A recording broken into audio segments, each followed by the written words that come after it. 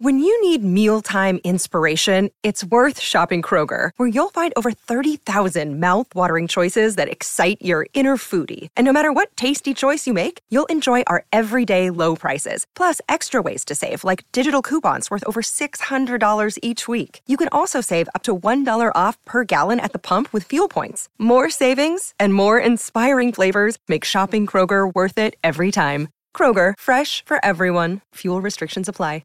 The racing action continues right across the Sunshine State. Doomben tomorrow. You can check out racingqueensland.com.au for where Queensland is racing today. And we have the rare pleasure of Chris Nelson in the studio with us live. How good is it, guys? Back to the old days. Yeah. Well, let me do Daryl. I've been holding on to this one for a while. Daryl's heading west to Perth for the Railway Stakes, the G1, tomorrow. My top two rated runners are number 8, Bustler at $10 and number 13, Mojo Rhythm at $41. Whoa. And should Jewel Acceptor, the 17, Casino 17, $23, gain a start, he will be in the mix. Follow him to a Perth Cup start next day. And a little bit of Ollie trivia. We know he's not riding because he's out suspended tomorrow. As a 16-year-old, he rode a double for Lee Friedman at Moonee Valley on his Melbourne debut. With which players from an AFL club did he celebrate the success that night? The Geelong Cats. He was staying with his cousin Mark Bairstow, who was a Cats utility player at the time. Yeah. There we go, Daryl. Thank you, mate. We appreciate that. He was a good player, Mark Bairstow. Very good player. Peach, this will be a perfect lead into you. A reminder, the Recognition Stakes on Saturday. In my opinion, the two best horses for the Quinella are Scalapini and Irish Songs with Leapin' Larry back in the saddle. Get on, happy days, giddy up. Thank you, Peach. I saw that. He put that on Twitter as well, did Peach. Look, I'm a fan of Irish Songs, and he follows a pattern. He has a break, then he has a run, and then he runs really well. And he's right on that pattern again tomorrow. So, yeah, he's got a good chance. And the other one, Scalapini, I've actually tipped on top. Okay. But I'm a bit wary of Zarastro, the favourite. Just 13.50 late, might find it out. And I think Scalapini will get a lovely run in behind them. But we just don't know what sort of track we're going to play on. Took That's the words the out of problem. my mouth. Yeah, I mean, we're probably back to a soft 6 today. If there's no more rain, we'll get to a soft 5 and maybe even better. But we'll just have to see what happens today. Okay. Two of Robbie Heathcote's favourites running, Startontes and Katarina. Katarina, yeah. Robbie's still over in America, I think, or Mexico, playing golf, enjoying himself. But as an RQ member, why isn't he at RQ volunteering? Really? He's in Mexico. That's probably why he's in Mexico. Because they can't play on RQ. Has he volunteered in years gone by? I'm not sure. Loves it. Does he? Yeah. Oh, yeah. Look, good day's racing. Recognition Stakes, as you mentioned, Paddy, and the Tats Classic for the fillies and mares. Best bets, race 4, number 1, Golden Decade, who I thought was a good winner last time at 1,200 metres. He matched it with Adriel in the straight. Adriel kicked strongly, and then Golden Decade just got a bit of a surge late. That was the end of 1,200 metres. 13.50 tomorrow is ideal for this one, who should get a lovely run. So race 4, number 1. I love this one. Race 6, number 6.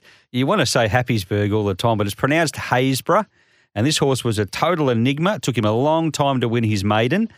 And then he came out and won another race 2 starts later, and he's been nothing but consistent ever since.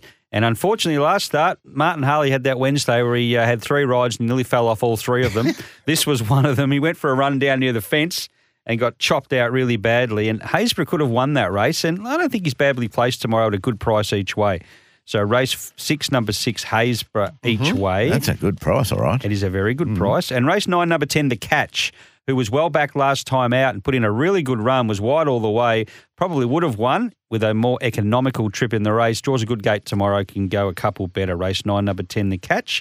I've got my little mare in race 5, April in Augusta. She's double figures. Favourite is Midnight in Tokyo at a short price. Probably wins, but she'll run a place at least. She'll give you a good sight. Okay. And Recognition, just give us a little sum up on the feature event. Well, Scalapini is the one I've gone with. I just think, as I said, he gets a lovely run. He's had a trial, 13.50 first up's okay. He's good fresh. He likes a bit of cut in the ground. So look at his soft record, 8 starts for 5 wins. So if we get on a soft track tomorrow, that'll increase his chances. Zarastro obviously down on 53 kilos and Scalapini on 61. There's a massive weight difference. But don't forget Zarastro got run down by Extremis last start. So he'll be fitter for it, but he's got to run an extra 150 metres as well. Hey, Chris, a question. You know the horses we own, like Big Goodbye and the Greylander and whatever, they were rarely in the first couple of races of any programs. Why would that be? They didn't have maiden careers or what? Yeah, well, you mean like they were rarely in the first races? They're always in race 6 or 7 or 8. Well, they're probably better horses, that's why. The Big Goodbye is always going to be in a later race because he's an open class horse and they run those better races later in the day. The maidens are generally run early on, so they will be races 1, 2, 3, 4. Yeah, but I thought they run in maidens till they win. They one. do. And ours must have won before I even opened my eyes. Is that right? Well, you should be telling me if they won or not. Yeah, good call. But no, those trainers just don't answer my calls. There might be a reason for that. I'm trying to find the meeting for Perth tomorrow in the paper, but the railway, and they're going to run that race or that meeting late in the day. I think it starts at 2 their time and finishes at 6 their time because of the 38-degree heat. The heat, yeah. Yeah, so that's a different time frame. So make note of that. Probably be 36 at 2. It probably will be. I don't know if it makes much of a difference, but So that's 4 o'clock, Paddy. You can start getting desperate at 4 our time. And it'll go till 8, your desperation. One of your horses should win tomorrow too, Paddy. Contemporary. Oh. Last race. It's in 2 races at Kembla.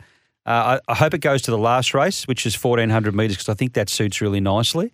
2 runs this time and have both been good, looking for 1,400. So stick with it. I know you're a fan. Yes, I've backed at both starts, and we've just been not quite. You've been running on well, though. Yeah. I don't like that when He was poo-hooing Kembla Grange not so long ago either. All right, mate, great to chat. Who's on your show? We have Ben Thompson on this afternoon on the Punters, mate. That's 4 o'clock locally, 5 o'clock in the daylight saving states. Brilliant. What's gambling really costing you? For free and confidential support, visit gamblinghelponline.org.au.